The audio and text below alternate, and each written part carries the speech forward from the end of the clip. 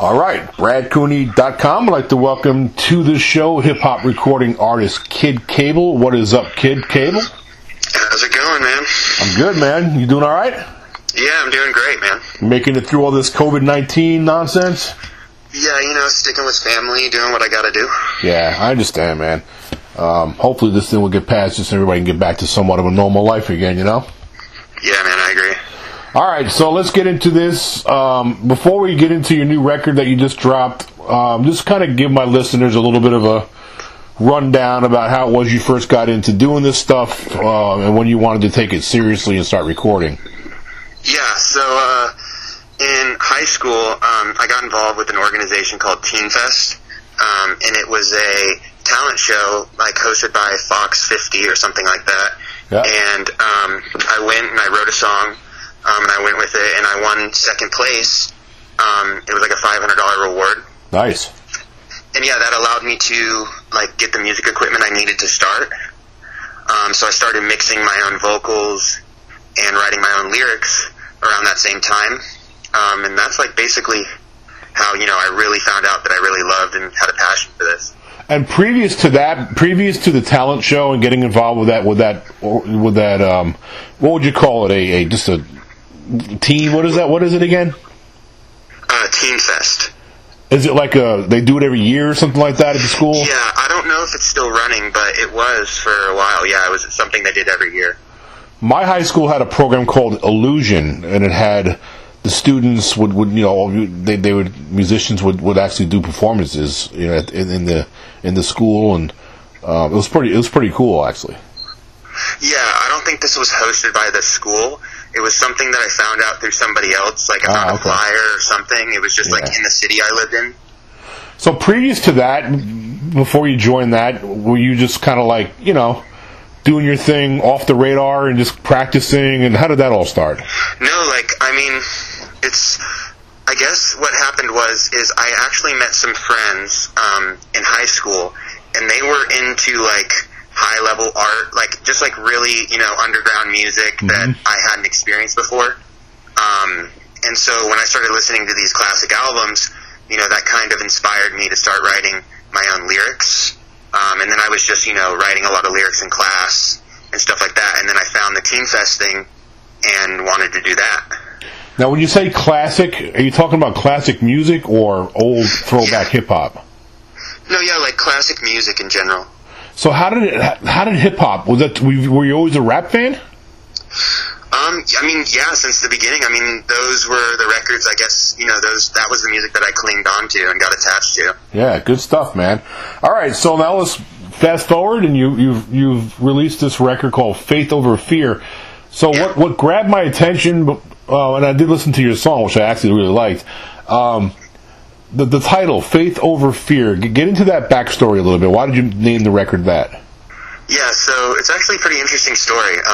So my background, I kind of have a troubled background. I've been to mental hospitals, jail, you name it. I've been through it. And in the mental hospital, a psychiatrist or psychologist, whichever one, he explained to me how we all have secondary emotions like anger and fear. Yeah. And he explained that under those secondary emotions is a lack of faith. And so I guess it just kind of stuck with me. And I just thought of it, and so I said faith over fear, because I'm putting faith over those secondary emotions. I like that. That actually makes a lot of sense. And just real quick, a psychologist is the shrink. It's I actually saw a therapist for a while many years ago, so I feel you. Psychologist is the one you sit down and listen to, and a psychiatrist is who prescribes the medications. Yeah. Yep. Yeah. I feel you, man. All right. So, and also, I wanted to compliment you on the cover. I like the artwork too, man. The photography. Thank you, man. Yeah, it's cool, man. It's something I can tell just wasn't slapped together. I could see you put in some work on that. Yeah, it was done. It was more a lot of thought went into it. Yep. And obviously digging the grave. Yeah. But it was done in my backyard. Cool. Very cool. All right, so the two singles that I did not hear, but I read about, It's called one song called "Moves" and the other one called "Glass." Yeah. So if you would just talk about the first song first, like what's the single "Moves" about, and what inspired you to write that song? So "Moves" is kind of like, where I've been living, Keystone Heights. It's a very isolated area, and I built my own studio there in my backyard. And it's just been it's been a kind of a lonely process. Yep. And, but the fire is always burning. And that's kind of what the record is about. It's about that fire still burning, even though you might not have, the creative influences right directly around you that you have, or, whatever it may be. It's just about keeping that fire burning, no matter what. Okay, so what about the song "Glass"? And what's up with the title? What's that about? Yeah, "Glass" is also about friends and influences that misleading influences, and really just sticking to myself and my family and the people that really matter, and not getting too involved with other influences or other people. You're a pretty thought-provoking guy, man. Well, thank you. I appreciate it. I can tell you got them gears spinning in that head of yours, man. I can tell. That's a compliment, man. You're not somebody who just burns, wastes away time and stuff like that on garbage. You actually, you're analytical, man. You get in there and really think about stuff. Thank you, man. I really appreciate that. Absolutely. So you touched on it briefly, and we won't get real deep on this. Some of this is probably kind of personal, but it was in your bio, so I think it's somewhat fair game for me to touch on. You mentioned that you had a little issue with drugs and you did a little time.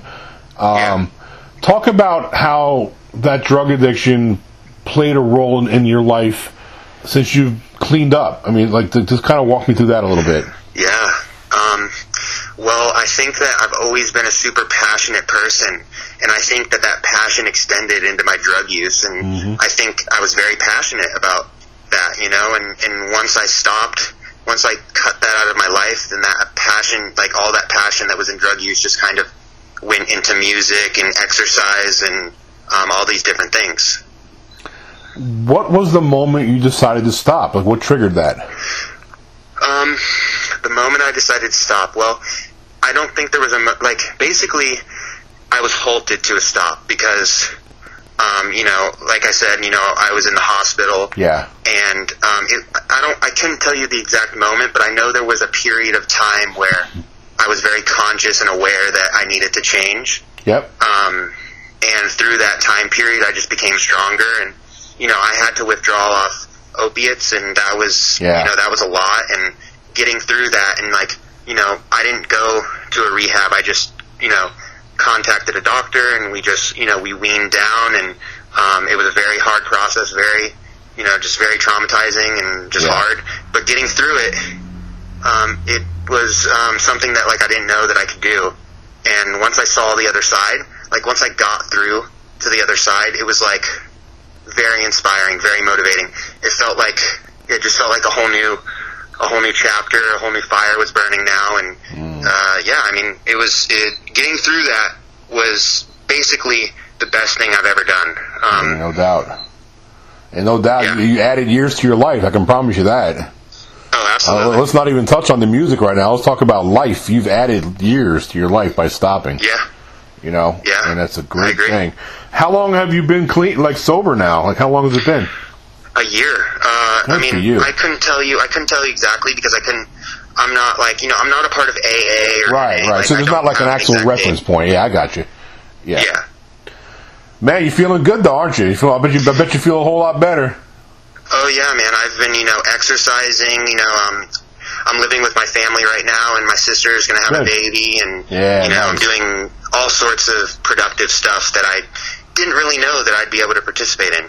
Yeah, man. Let me tell you something. Family time, there's nothing better than for sure. And appreciating your family. And I'm proud of you, man. I'm really, really happy that you got on the right track here. Sky's the limit for you now, man. You're clean, and now you can really grab this music career and run with it, man. Yeah, man. Thank you. All right, man. It's good stuff. All right, so now you did touch on this in your bio, but my listeners may not read the bio. So talk about some of your musical inspirations, because you have some pretty cool ones in there. Yeah, so, like, probably as you read, James Blake, Kanye, Frank Ocean, those, like, if I could name the top 3 that have inspired me, those are the ones, and I could go on and on and on, but those guys kind of paved the way for me, I feel. Kanye West is like, he's a really intriguing dude. He's got that IQ that's way up in that weird zone. You know what I mean? Like, there's certain people that have so high, their IQs are so high, they're just strange, but in a good way. And I'm not being disrespectful at all. Yeah. But there's that. So you know what I'm saying? There's a certain population of people that have that really crazy high IQ, and they're just a little bit different than everybody else is. And that's where I put Kanye West. He's a musical genius for sure. Yeah. All right. Yeah, I totally agree. Let's talk about your lyrical talents. Like, you write all your own stuff, right? Yeah, absolutely.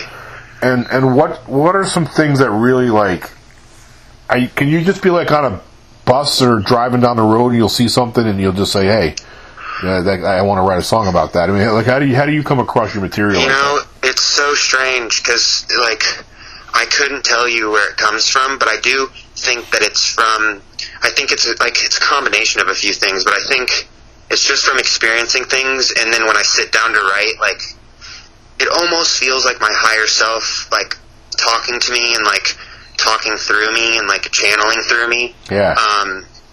It's I couldn't tell you exactly where it comes from, but I write every night, and I try to write as much as I can, because every time I write, I get better, and, I mean, that's the goal. Yeah, man. It's like anything else. I mean, the more you practice, the more you do it, the better you're going to get. Yeah.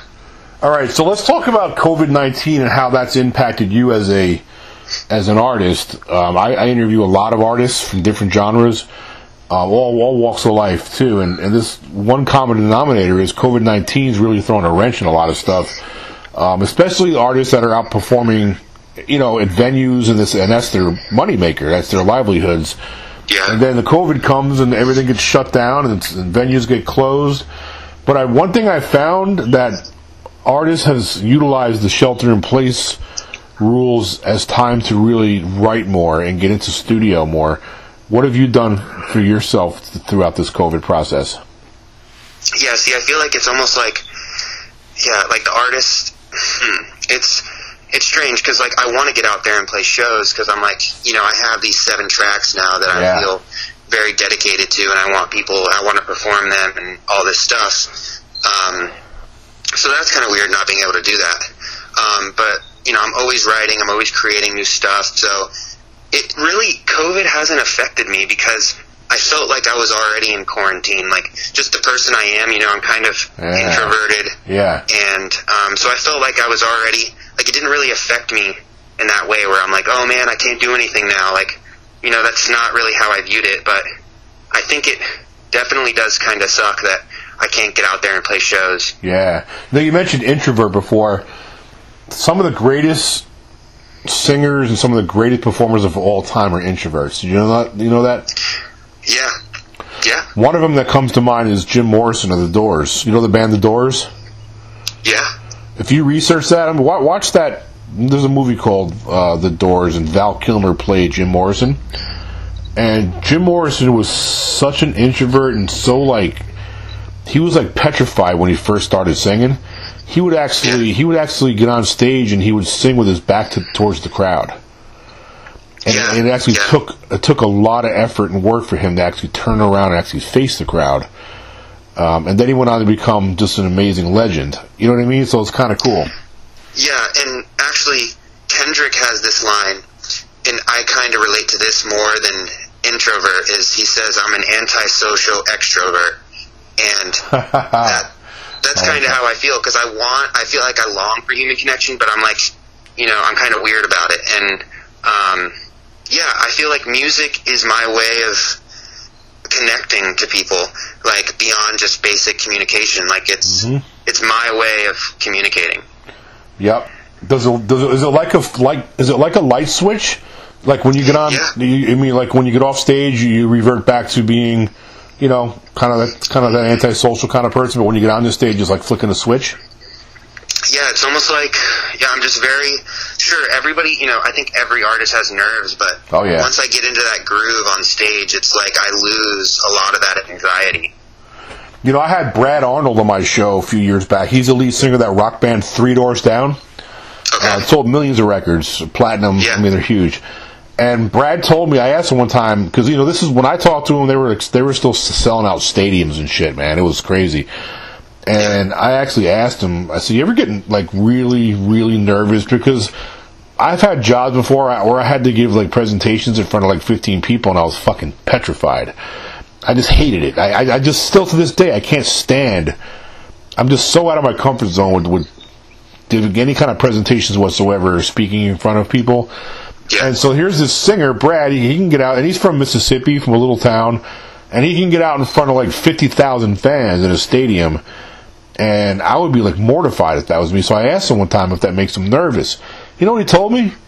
He said, I get more nervous performing in front of a little tiny 20-person crowd in a bar than I do 50,000 people stadium. Yeah, you know what that makes me think of? It's kind of like relative, because it's like, how some people are afraid of heights up to a certain point, and then they say, like, heights from space aren't as scary because you can't, like, relatively see what's going on. Yeah, that's a great point. That's me.